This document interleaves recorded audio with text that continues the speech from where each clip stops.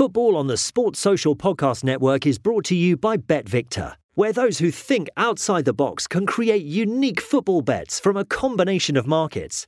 Create your best bet with the innovative BetVictor Bet Builder. 18 plus, BeGambleAware.org. NFL Sunday Ticket is now on YouTube and YouTube TV, which means that it just got easier to be an NFL fan, even if you live far away. Like maybe you like the Bears, but you're hibernating in Panthers territory. But with NFL Sunday Ticket, your out-of-market team is never more than a short distance away. Specifically, the distance from you to your remote control. NFL Sunday Ticket, now on YouTube and YouTube TV. Go to youtube.com/presale to get $50 off. Terms and embargoes apply. Offer ends 9/19. No refund. Subscription auto renews. Hi, my name is Jonna and I play football for Chelsea FC and for the Swedish national team. And you are listening to the Blue Day podcast.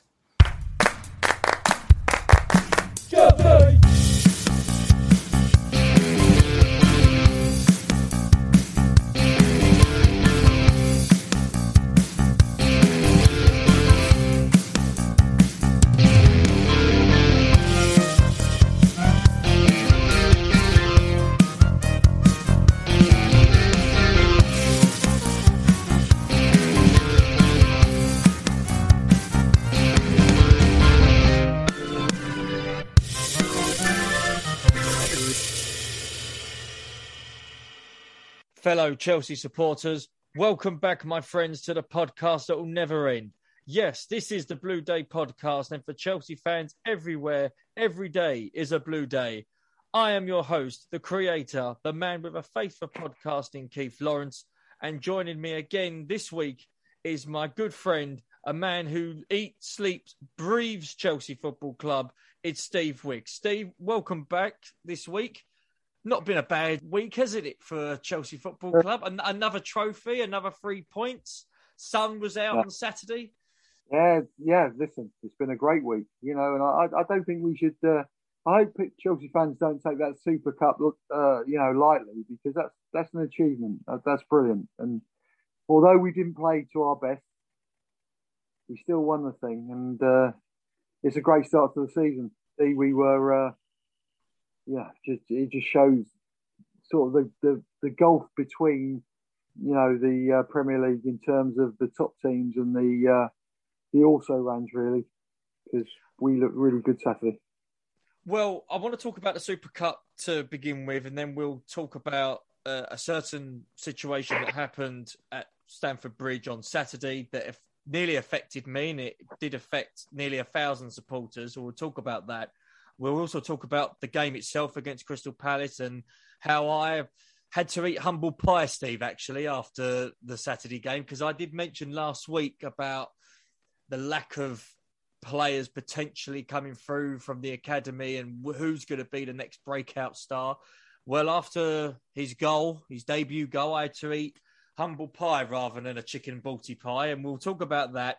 And obviously we'll do a preview to the Mahusiv game against the mid-table North London side, and I'm not talking about Tottenham. I'm talking about Arsenal, who couldn't buy anything from Brentford. So we'll talk about the Super Cup, a trophy that we last won in '98 by beating Real Madrid. Gus Poyet scoring late in that game.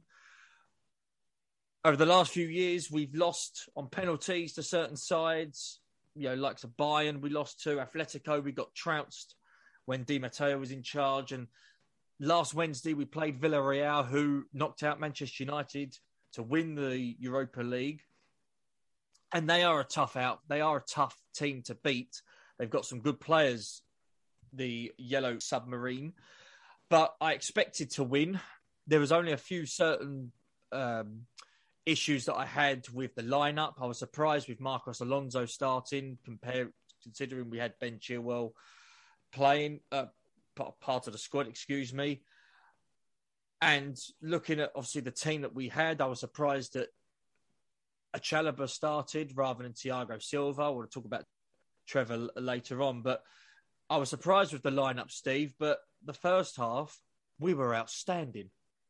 We got the goal with Hakim Ziyech, which unfortunately damaged his shoulder. And we do hope he has a very speedy recovery because he looks pre-season and even last week. Such a different player from last season. He did.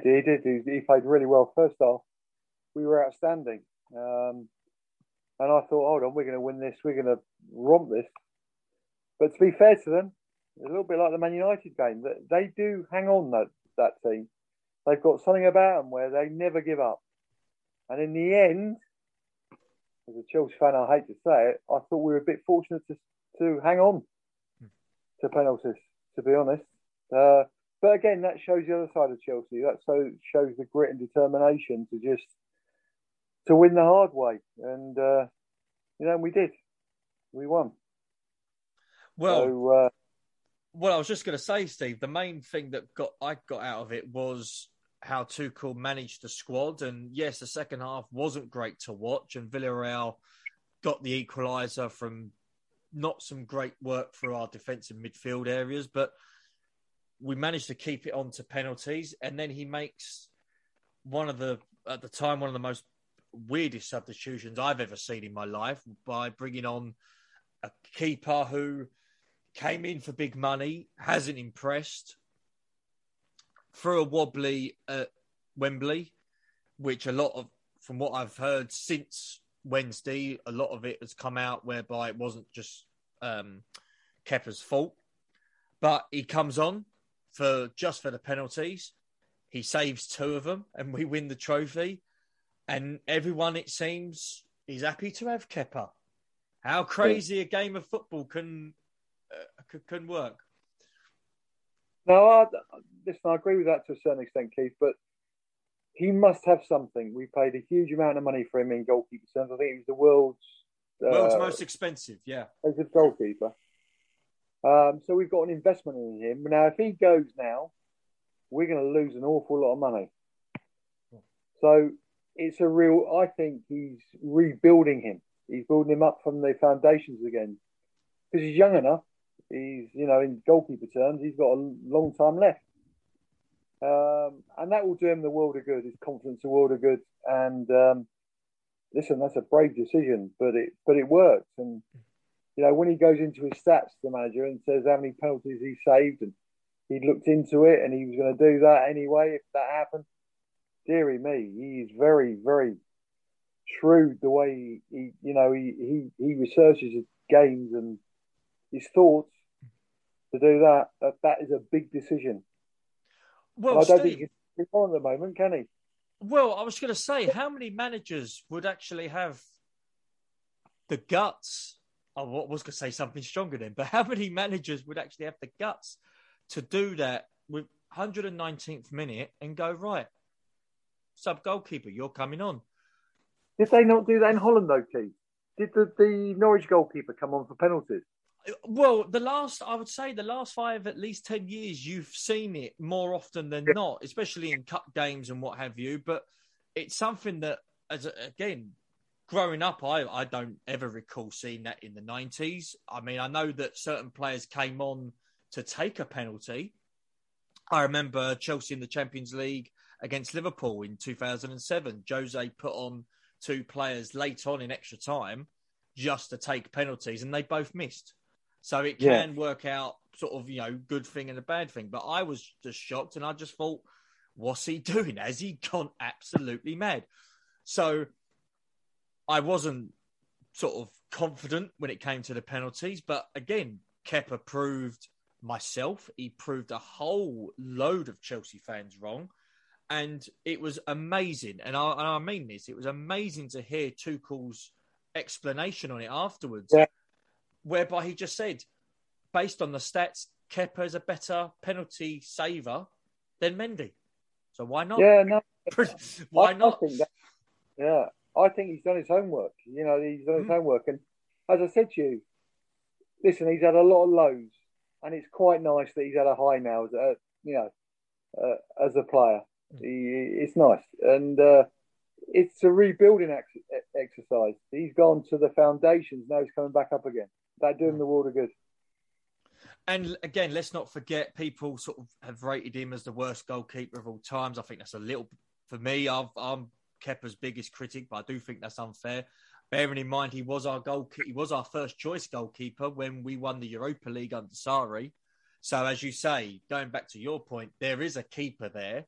And let's not forget, there was a time before we signed him, Real Madrid were persistent on him. Real Madrid really wanted him. Now, there's a reason why when you've got clubs such as Real Madrid, Barcelona before they've pretty much crumbled, there's a reason why these top clubs want these players. It's not just because of they like the agent or they like to stay in Spain. They're top players. So maybe, as you say, Steve, there is a player there.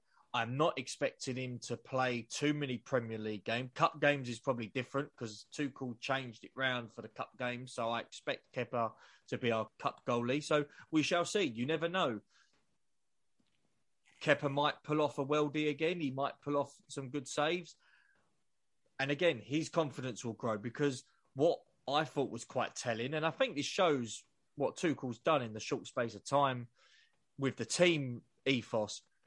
Everybody, players, subs, players that weren't even part of the subs bench, all ran to Kepa at the final whistle after him saving the penalty. Yeah, I think players appreciate mates having a hard time. And you also respect players on how they handle it. And he's still there. He's still working it hard. And he's still trying to prove, and he will be trying to prove, that he's a good goalkeeper. And every little, as Tesco would say, every little helps. And that was quite a big chunk on Wednesday. Well, I will retract my statement by saying that I don't think Kepa will go. I don't believe he will now. I think Kepa will stay in the Chelsea squad. And again, he could actually be a useful addition to the squad. Again, as you say, Kepa pulls off a great performance like that. It gives Mendy something to think about, which keeps Mendy on his toes. How many times have you seen a number one goalie? He looks over to one side and sees a average number two, and he's thinking, I'm going to be number one here for the next couple of years, and his performance dips a little bit. That's why I'm thinking someone like Ederson at Manchester City, his performances haven't been the same for at least maybe 1 or 2 years. I know City won the league and whatever, but competition-wise, and as you say, Steve, it's important. When you look at the team, there's competition everywhere. Oh, everywhere. I think that's dead right. And, sometimes, I think one of the biggest mistakes Arsenal have made, for instance, is selling Martinez to Aston Villa. I think that's a massive mistake. And they're looking to replace him with Ramsdale. And I'm looking and saying, well, why on earth did you sell, Martinez? He's been outstanding. So I think it's quite good, actually, especially with how we work at times, to give a player a real chance, rather than, oh, he's been crap, out the door, go, off you go. And I think he might come good. And mentally, and a goalkeeper needs mental strength. Trust me, that's the one position that does need it. That will do him a world of good and harden him to everything. And he might come back a better goalkeeper. Well, one player that, as you say, his confidence will be through the roof is Trevoh Chalobah.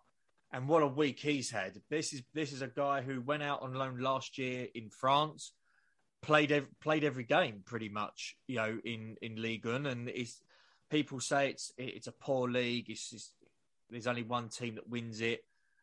I do tend to disagree on that. You do get a lot of good technical players that play in the French league, and there's a reason why clubs around the world look at the French league for players. There's a reason for that, and Trevoh Chalobah has got his chance. Had a good pre-season from what I can understand, and from what Tuchel has explained, the reasons why he's still in the team. I was shocked to hear after the game that he was linked with a loan move, and he was quite close to joining an unnamed Premier League and a Championship club. There was 2 clubs that were interested in him last week. That's all gone dead now. And, fantastic. Another academy product that's coming through. And you said it last week, Steve. There's that conveyor belt of players that are coming through, and they're not just average Joes. These are talented players that can make the step up to first-team football at Chelsea? I don't think I've ever seen a better debut in the Premier League than that. As a centre-back, I look at that and that's where that boy could become our Van Dijk. Very rarely do I see a player so comfortable on the ball and is prepared to go past players. And everything. And then, when he got physical, Every bit of his game was, and what I love the emotion that only kids can give that have been at a club since they were 8 when he scored that goal. Oh, yes, against Crystal Palace, yes. Yeah, that to me was an iconic moment where you realise that, everyone that has played for Chelsea has that feeling about the club, especially when you've been there from a young age. And it was just lovely. It was like a journey back in time. And I just thought he was absolutely...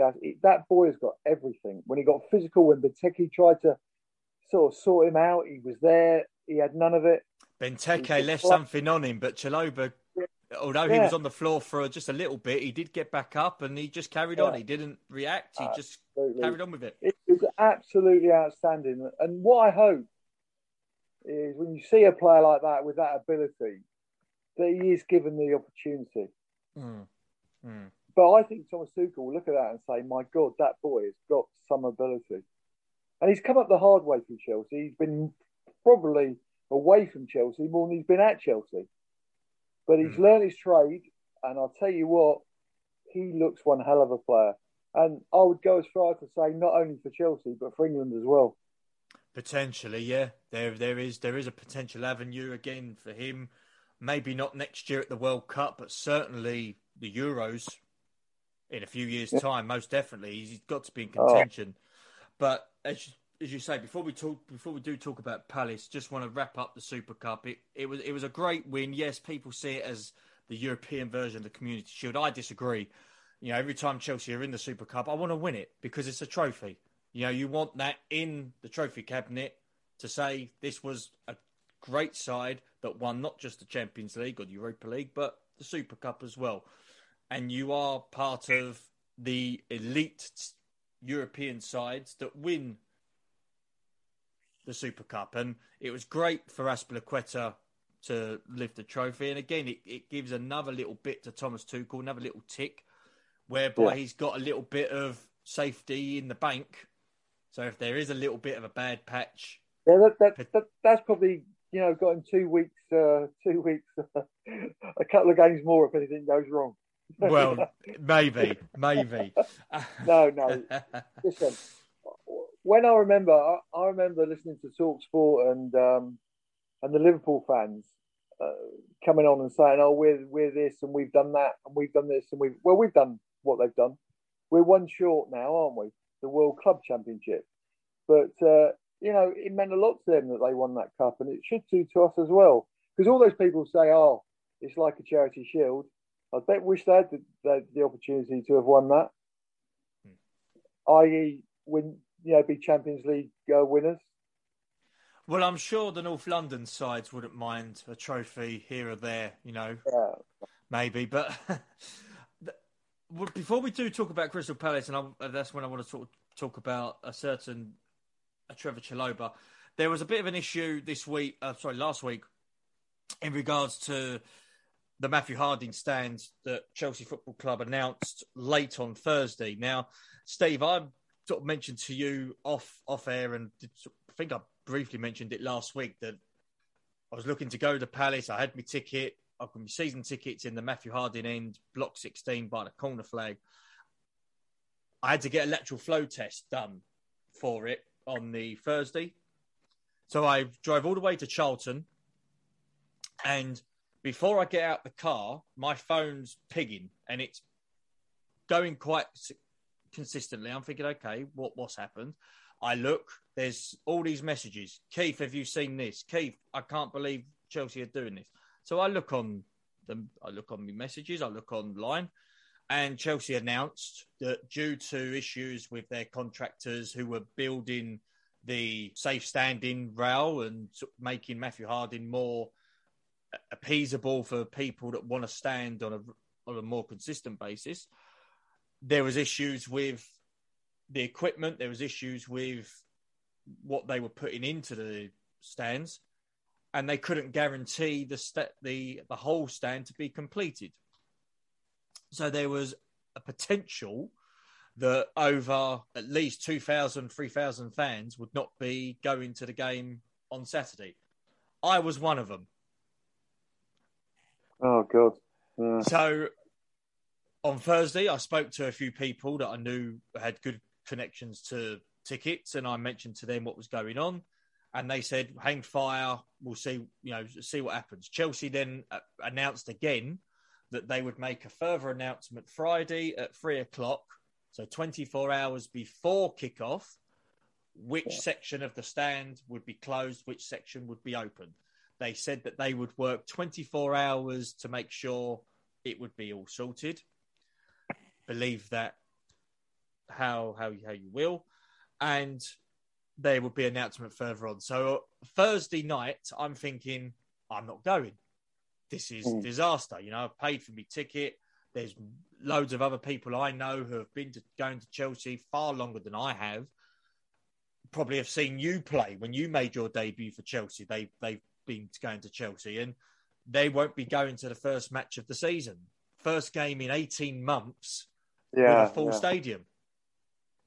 So on Friday, I find out from the club, I find out from other people within Chelsea and supporters that the block that I have my season ticket in is not going to be ready. So Friday at 3:30, I'm now thinking, that's it, I'm done. There's no way I can go. Thankfully, due to speaking to a few people that I know, I did manage to get a seat. And I would like to publicly thank this individual who helped me with this, and his name is Peter Trenter. So, Peter, if you do listen to this podcast, I know there's certain people that know Peter. Tell him thank you from Keith Lawrence and the Blue Day podcast, because if it wasn't for him, well, my weekend would have been absolutely ruined. It was down to him that he helped me with somebody to get a ticket. But the other reason why I wanted to bring this up was we have quite a bit of a fan support from across the world. And Steve, you know this, 'cause I've mentioned to you certain countries that have listened to this podcast. We've got an avid supporter who likes everything that we put on Instagram and Facebook, a chap called Marcus Carlisle. Now, this individual I do not know from Adam. I've never seen before Saturday, so complete stranger. I find out from Facebook that he is at Dublin Airport. He's booked flights to come over for the first home game of the season because he bought tickets.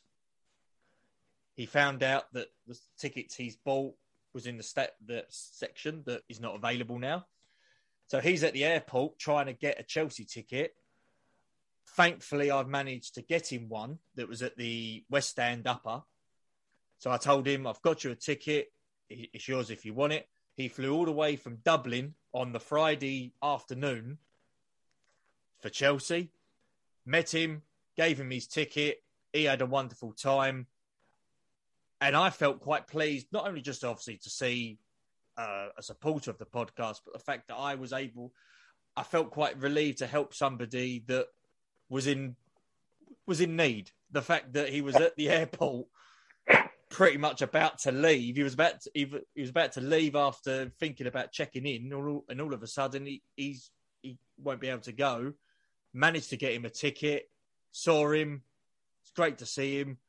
But my God, Chelsea have got a lot to answer to. I know they said on Friday that the fans that had a ticket, they can get a refund if they wish. And if they want it, they can get a free home ticket for any Champions League group stage game. Yeah. Now, Steve, I just want to get your thoughts quickly on it. My personal opinion on it, I think Chelsea have ballsed up massively. I think the company that was in charge of building the safe standing at Matthew Harding cocked up massively. And the impression I got from supporters, the feedback I got from the supporters, that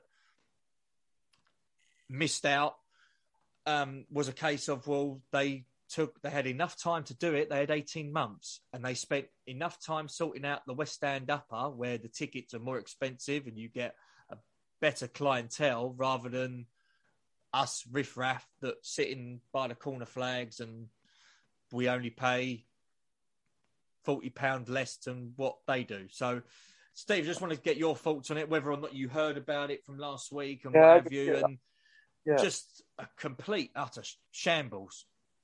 Yeah, listen. The one thing that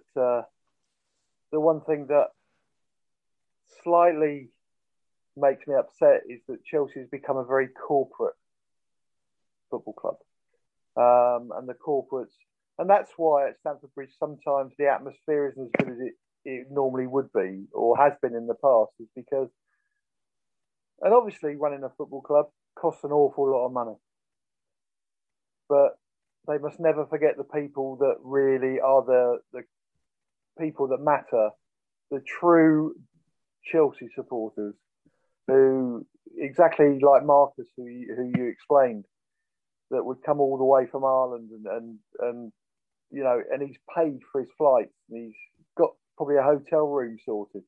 You know, to me, every Chelsea fan matters. But Chelsea have become very corporate, and that's the one thing I don't like too much, is that view that maybe we look after the big wigs rather than the life and soul of the club. 908 supporters. Those are how many seats were not available. There was quite a few on Block 16, which is by the corner flag near the East Stand, and there was about over 200 of the corner flag near the West Stand. And there was one story that I did hear the Blue Day podcast got an email. If you do wish to get in touch with us, get in touch at the Blue Day podcast at gmail.com. Gentleman by the name of Jim, and he asked me not to mention his surname, but Jim emailed me on Thursday night when he found out what was going on, and he told me the story of he was looking to take his son.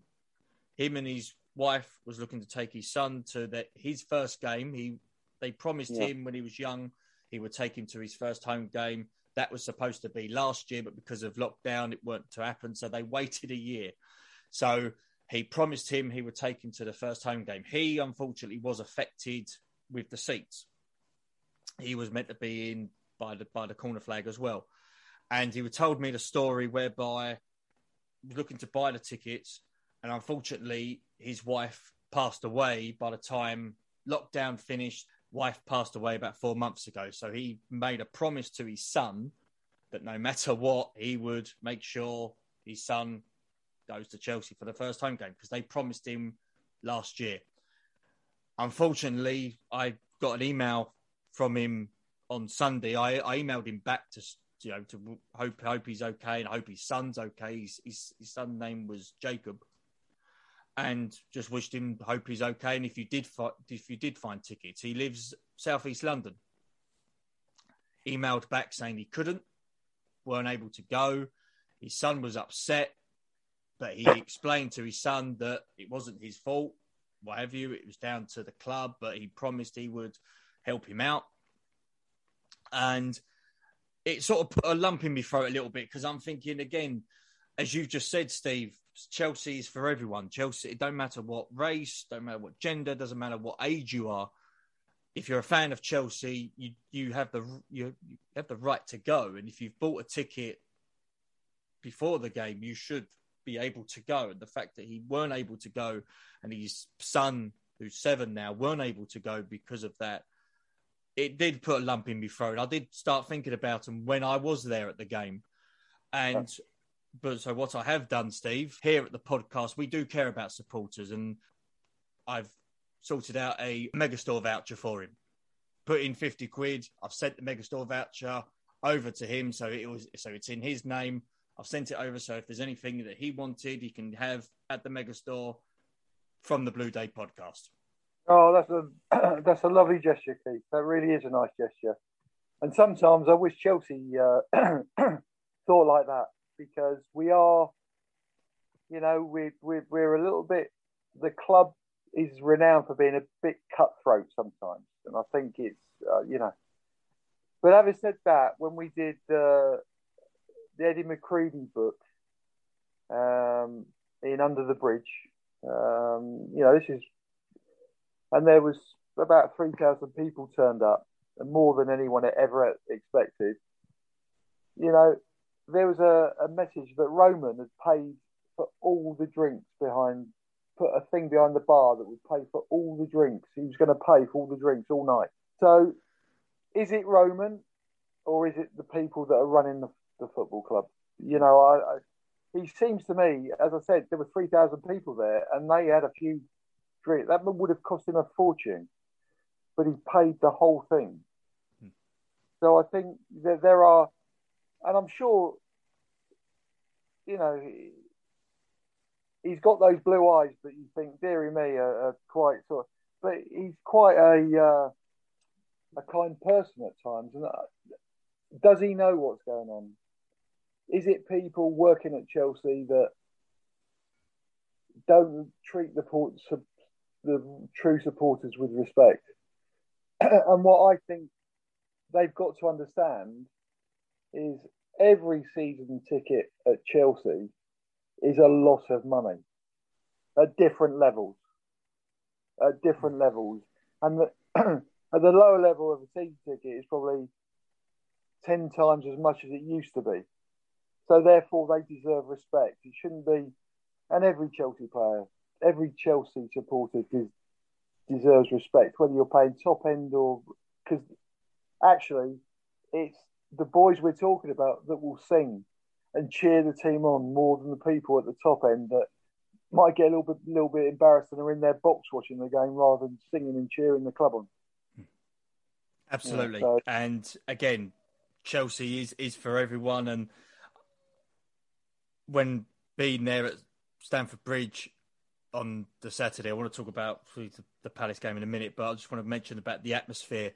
It was fantastic to see, you know, people around me, people hugging to say that they haven't seen them for 18 months, you know, people that normally they see once every other week and they haven't probably seen them for 18 months. It was great to see people sort of interact with their friends and interact with each other, hugging each other and whatever. It just felt the last year was a complete dream. Yeah. Just felt like last year didn't happen, whereby we had to suffer horrible punditry on Sky and BT day in, day out, and just watching football in empty stadiums, and just, you know, just drove people insane. But yeah, as you say, it was great for me to help out, you know, a fellow supporter in Ireland, and I'm hoping with the voucher it'll come good for Jacob, especially for him being a young Chelsea supporter. Just do me a favour, when you speak to them, just send my love and condolences, because that's a really sad story. Really sad story. So I want to sort of switch gears a little bit and talk about a little bit something more happy, and that was our first home game against the Crystal Palace side. And I know we mentioned it a little bit last week, Steve, that I saw Palace as a bit of an unknown quantity. You didn't know what to expect with a new manager and how they would set up.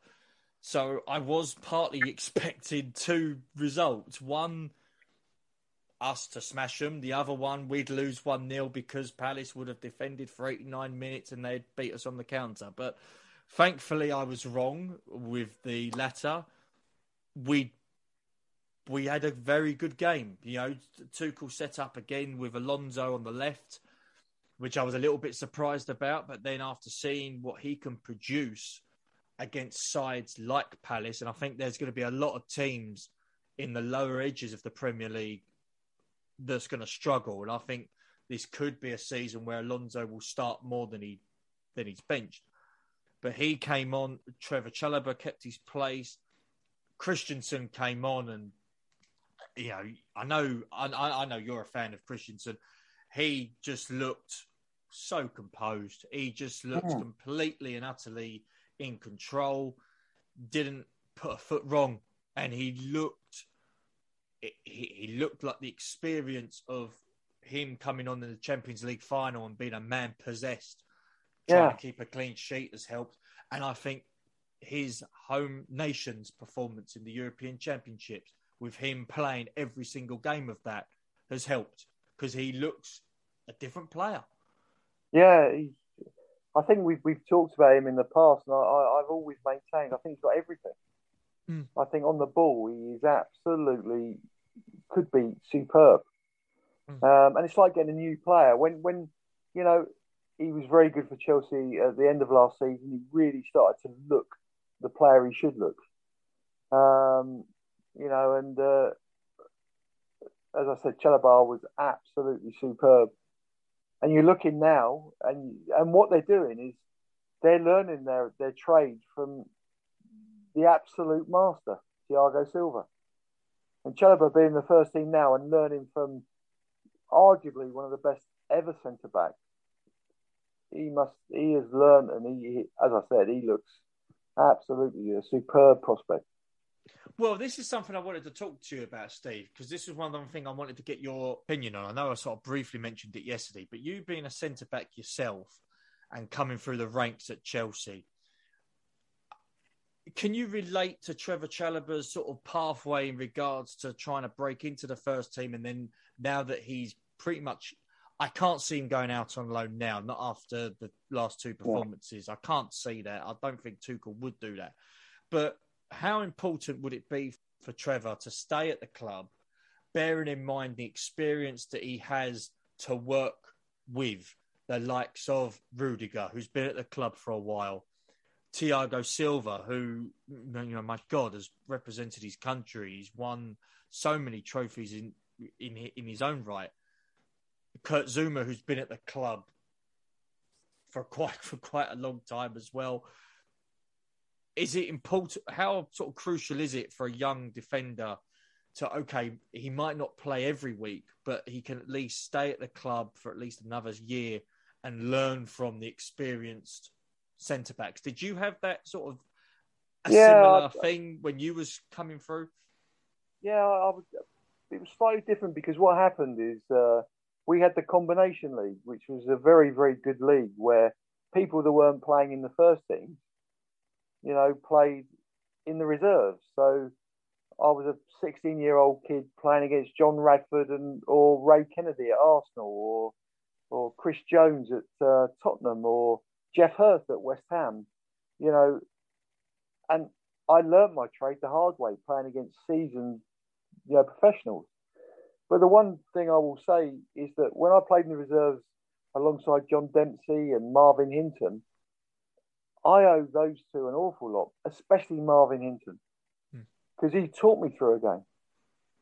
And he helped me unbelievable. And Marvin was, you know, everyone that knows him will tell you he's a fantastic bloke.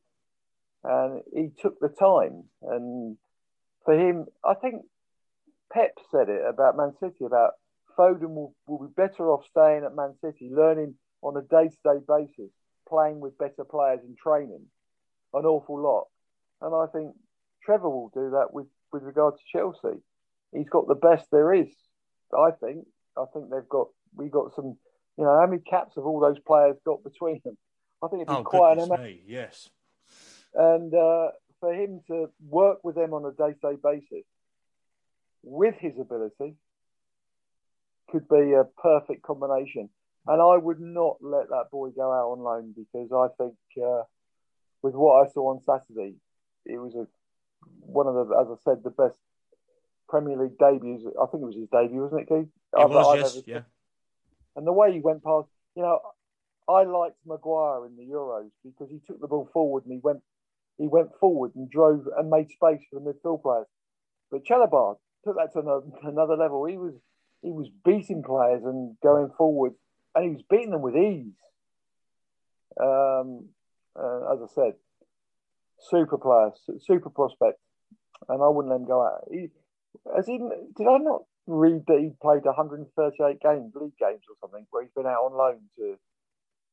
I know he's been at Huddersfield as well in his early sort of career, and as you say, as we mentioned before, he was out in France last year, but it was his Premier League debut. What a strike! And what an iconic moment with him on his knees, crying. And again, real men cry. That's sort of the expression that you do hear sometimes. It was an iconic moment, and it just sort of a huge relief for the young guy.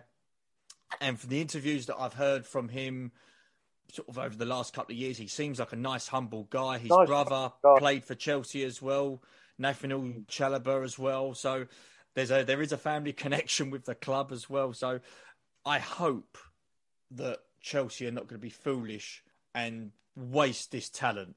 Because I feel that with Tomori, we could have kept him. Again, that's by the by, he's gone now. But I hope he doesn't fall into the trap of someone like Tariq Lamptey, who has got a lot of promise, but then because of certain issues, he then goes permanently. And I can't see that, but I do feel that Chelsea could save themselves 50 million euros now. They could save themselves 50 million euros by not signing that defender from Seville and keeping Trevor. And with all due respect to someone that I've got the utmost respect for, Thiago Silva is 36 years of age. So he's got an opportunity. Tuchel might look at it and say, right, when he's a perfect player to bring in. And Rudiger's in his 30s as well. Yeah. So you have to sort of look at that. And I like seeing young Chelsea players playing for the club. I really do. And, to see, I remember the feeling I had when I pulled that blue shirt on for the first time. And Chelsea were my favourite team when I was a kid. They were my favourite team. And it was the greatest feeling you could ever have. And you have to pinch yourself a little bit because you think, is this really happening? Is this really happening? Because no matter what people say, no matter how much stick you get, to actually achieve and play and pull the great blue shirt on, it's a great achievement. A great achievement. Wasn't just Chalobah who scored. Alonso scored a very good free kick, one of his specialities, and I actually thought Alonso played very, very well. And as I said before, I think that this season he will start more games than on the bench because of, from what I can see already after 1 week, the gap in quality in the Premier League. You've got a certain elite, and then you've got the ones that I feel there's going to be a lot of teams really scrape and claw them for points this season. And I think Palace are going to be one of those teams. I even put down Southampton. I think Southampton will struggle. I think Burnley, Brighton will struggle. Wolves, I believe, will struggle. So with Alonso's ability to go forward and be a presence, and he's got that free kick ability about him, there is a chance Marcos Alonso's Chelsea career could be re-energised because of this, because he's got that capability to get forward, and it's another option, especially on that left-hand side, if someone like Pulisic is on the left or Mount on the left. Just a quick one about Pulisic as well. I thought getting decent goal against Palace, although it was a little bit lucky. I thought the goalkeeper could have done a bit better, if I'm being picky. But it's a huge season for Christian Pulisic. For me, it's not just how many goals he scores, not just how many assists. He's got to stay injury-free. Yeah, no, I he think he has to stay injury-free. I think, if I'm honest, he's the one that when he came, I thought he's going to be a player, and he hasn't quite got to the stage where I thought he would be by now. He still looks to me to be a part player rather than an established player. A bit part player, where he comes in, he does it well for 1 or 2 games, gets a couple of goals, but he never ever has a real run. And I think now Lukaku's come in, there's one less place that is going to be there up front, and he might find it hard. But I think Chelsea have, in terms of strength in depth, probably now with Man City not having a 9 at the moment, probably got the best squad in the league, I think. Interesting argument. They've got the best in-depth squad in the. You know, when you look at the players that didn't play on Saturday, and you're thinking, my God, you know, we've got internationals that didn't even play Saturday. You know, and I think that we've got one of the best squads in the country. Kante was rested. Obviously, Lukaku weren't signed in time, and also he was isolating as well. Yeah. But you've got, and this is the interesting thing about Chelsea. Chilwell was on the bench, but you've got players that weren't even on the bench. Whether they were at the ground or they were at home, but you've got players like Danny Drinkwater, Bakayoko, Dujon Sterling, who was part of pre-season beforehand. You've got players like that. It'll be interesting what happened. Ross Barkley. Yeah, he was the main one. Ross Barkley. These players, how are they going to get into the side? Loftus-Cheek, he was nowhere near the bench either. So the standard is getting higher and higher because of the success Chelsea have at this moment in time, being European champions, and they want to be champions of England again. And it's been a while. 2017, in Chelsea standards, it's a bit of a dry patch, but this could be the year. I'm not saying it will be. I don't believe. I'm still not adamantly sure Chelsea could win it this season, but there's a chance. And massive games coming up now. Yes, we've beaten Palace. Palace I thought were poor. Zaha, for me, completely overrated. The one player that I was interested in looking at was the young defender, Marc Goulet, former Chelsea player. Palace signed him permanently. I can see why perhaps we did sell him on at this stage of his career, but I can also see a player there. Yeah. I can see a player there. He looked okay. He's got stature about him. Pace, iffy, if I'm being brutally honest. But listen, I think I said to you the other day, having been there, it's a very important position, centre back. And usually centre backs come in a lot older than really sort of, you know. And also, he hasn't played in the Premier League, is it? It's going to take him quite a long time to adjust, having played in the Championship last year. And for all, he looks a good player, and he looks a good player last year, but he's got to adjust to, and that's going to take him 4 or 5 games to get used to playing in the Premier League. And also, you know, can you imagine the kid of all the games you're playing against your old club Chelsea at Chelsea.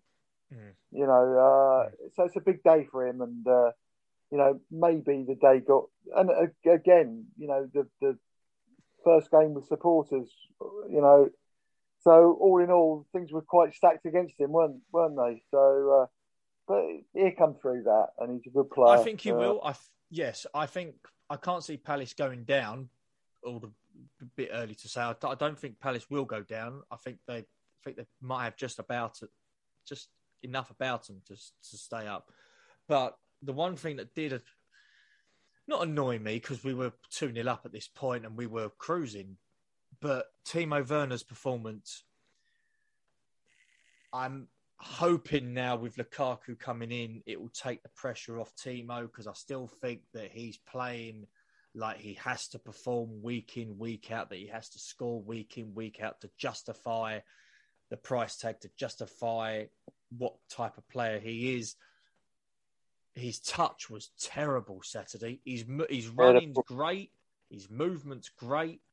His touch is terrible at the moment. And it was like that last year. And I'm just hoping with Lukaku coming in to ease the goal-scoring pressures off him, with Havertz coming into the squad as well, because bearing in mind he came on as a late sub, you know, didn't really need for him to come on. But his massive season for Kai Havertz as well. Timo's got a tough season ahead of him if he carries on the way he is, especially with Mason Mount, the way that he's consistent with his form.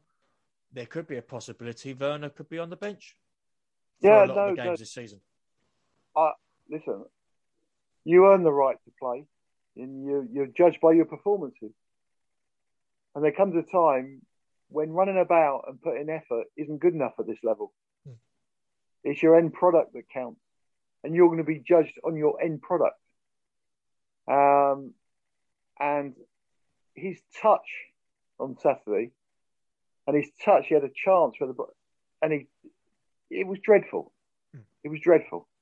Now, I think he's getting away with it because he's working so hard. And the Chelsea fans always respect people that work hard for the team.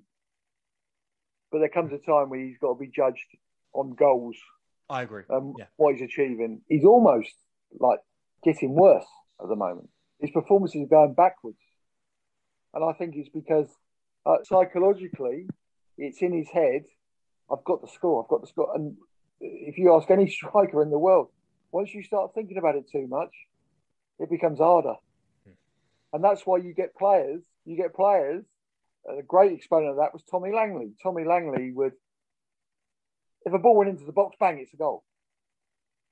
But if he went through, he broke, and he had just the goalkeeper to beat, that was Tommy's weakest thing. He never had the composure to do that. He wasn't the best finisher 1-against-1.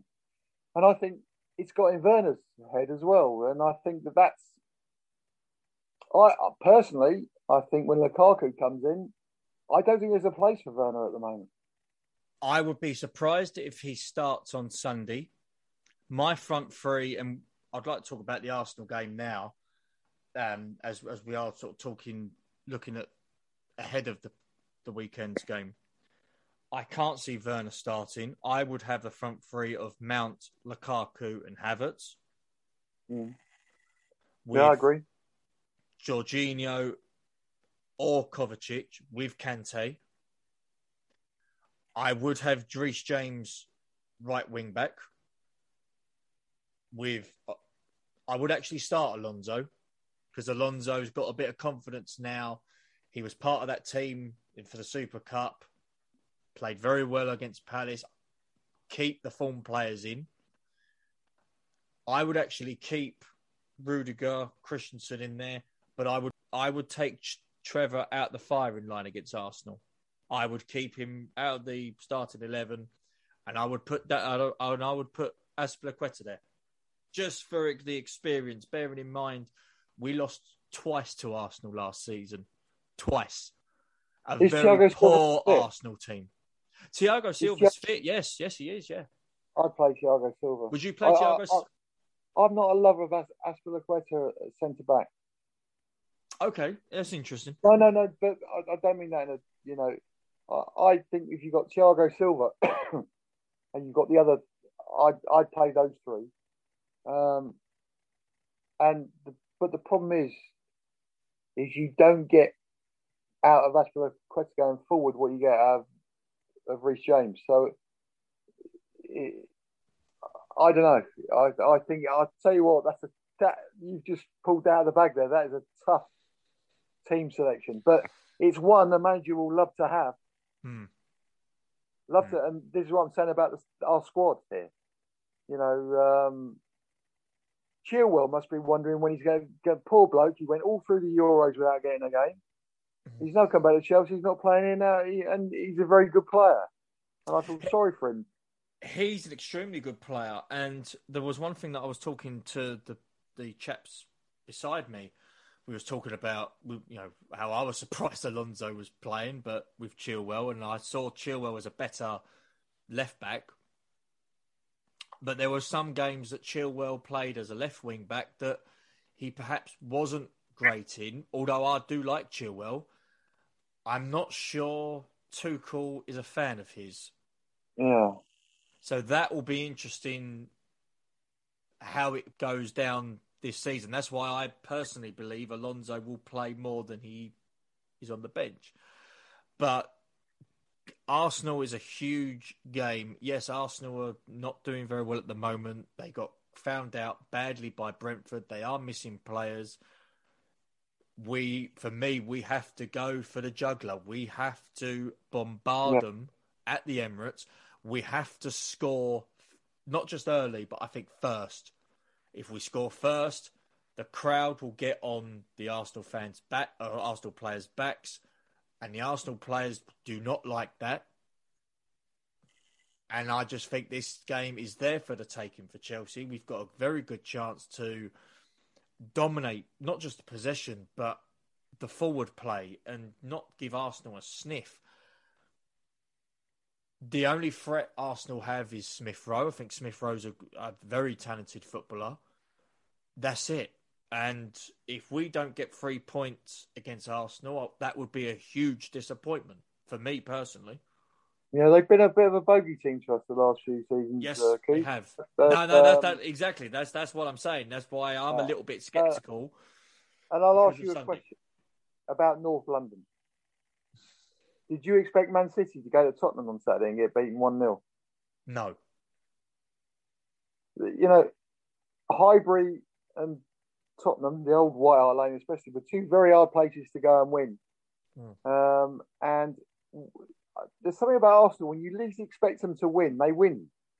Yes, that's my point. FA Cup finals, we've lost twice against them in FA Cup finals. Yeah, and I think you earn the right to play. So I think the way we start the game is very, very important. And I think we've got to get them by the neck and shake them. And what we can't do is allow them back into a game. We can't allow them back because, you know, they're having a bad time. But playing Chelsea alone, again, with winning the European Champions League, comes a thing that they will look at it and say we're playing, the Champions League champions. So it lifts everyone against you now wants to beat you, as Man City found out. Good point.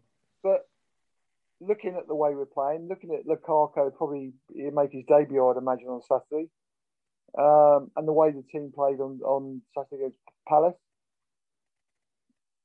we're never going to have a better chance of beating Arsenal, put it that way.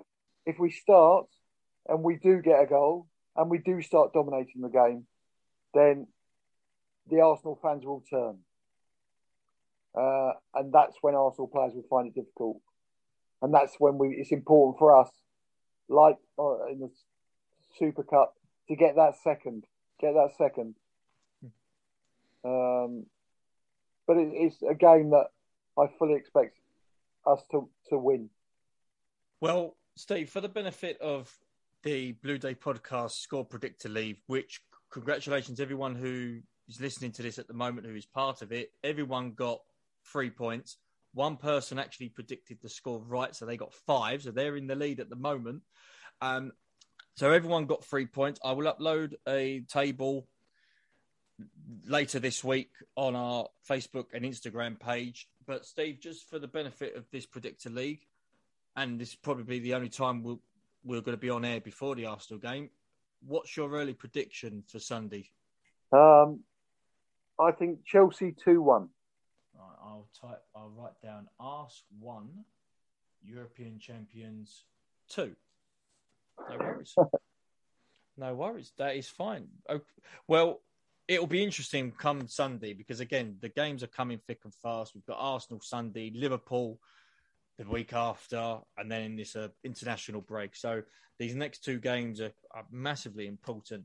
But, Steve, just want to wrap up the show because we've sort of discussed at length about the sort of previous 2 results on what's coming up on the podcast. Now, we've got a few shows between now and the eventual first anniversary of the show, which falls on the 8th of September. That's when the first episode came out. So we're going to do a couple of special shows with that. I'm hoping to get a icon, a pure, true Chelsea icon on the show for a player interview that will be announced hopefully between possibly end of August. Might even do it transfer deadline day. Maybe. We'll see. But negotiating with 1 or 2 Chelsea icons at the moment to be a guest on the show. So hopefully we will announce something very, very soon with that. But we've got some good guests potentially lined up as well between now and the end of the year. So that'll be great. So if you're a fan of Chelsea from the 70s, the 80s and the 90s, this is definitely a podcast for you. And the feedback we've got, Steve, from the interviews that I conducted over the summer and again, believe you me, it was a stressful summer to get players, not just to come on the podcast, but to actually contact them, bearing in mind people live all over the globe. To have people like Gavin Peacock, Kevin Hitchcock, Tony DiRigo as well, our latest player interview, Neil Barnett, Spy, we had a two-parter with him. That was a phenomenal interview that we had with him, and thank you for everyone who's downloaded those episodes. But people like John Sparrow, Darren Barnard, Chris Hutchins as well, fantastic people who, people might not think it, but they still hold Chelsea close to their heart, despite the fact that it might have been some time ago. They still care about Chelsea. They still see Chelsea as a great club, and they still enjoy their time there. So what we're hoping to have planned next year for 2022 is something quite special. So the players, the ex-players that we're looking at, I'll basically give you guys a clue. There's 3 years that is quite significant to Chelsea Football Club that we're hoping to get people that were part of them squads, that were part of them years at Chelsea. So, Steve, I'll give you the clues as well. So it might give you an idea of the caliber of icons and fantastic people that I'm looking to get in. Steve, are you ready? Yeah, go on. Fantastic. 1992, 30 years ago, the Premier League was born, and Chelsea were part of the Premier League. 97, 25 years since we won the FA Cup under Ruud Gullit. And I can't believe I'm saying this. This is making me feel old. Next year will mark 10 years since we first won the Champions League in 2012. So those are the clues with regards to player interviews for next season. And this is going to be a challenge. Some are going to be more easier than others to find. But Steve, you've known me for a few months now. I like a challenge. When it comes to finding somebody, I will work my fingers to the bone to try and find them. So, well, it's good you had Gianfranco Zola's number then, wasn't it?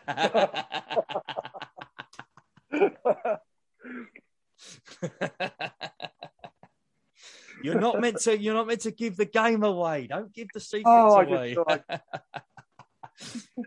But that's a plan we have for the podcast as well in regards to sort of the player interviews, and we are going to hopefully bring more content to you. Again, because we've got some fantastic people that not only listen to the show but want to be part of the show. So we do appreciate everyone listening to myself and Steve Wicks on a weekly basis, and also the ones that love the interviews. Because Steve, whether you've seen it on Facebook, the feedback that we've had from people for interviews has been superb.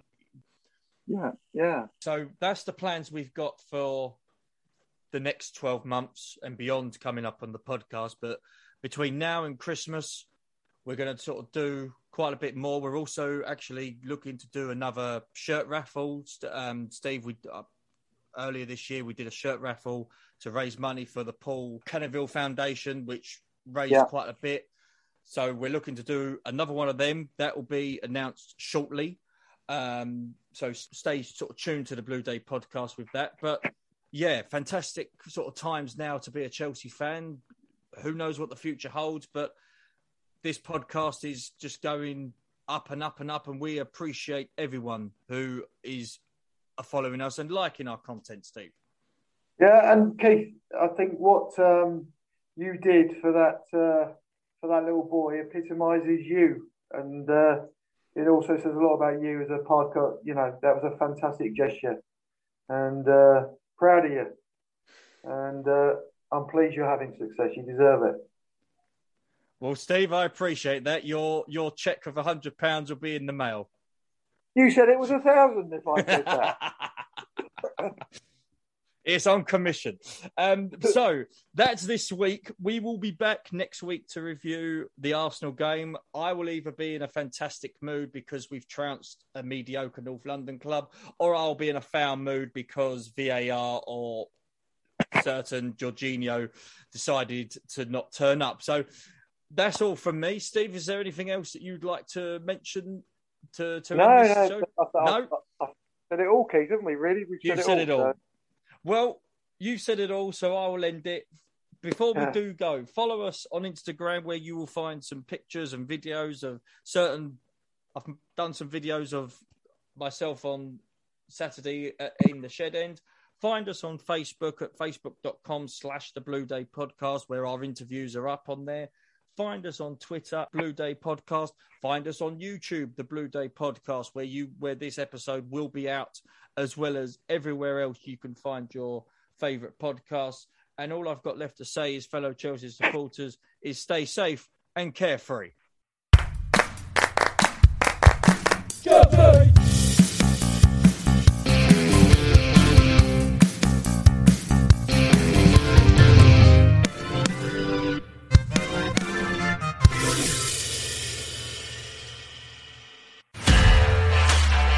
This podcast is part of the Sports Social Podcast Network.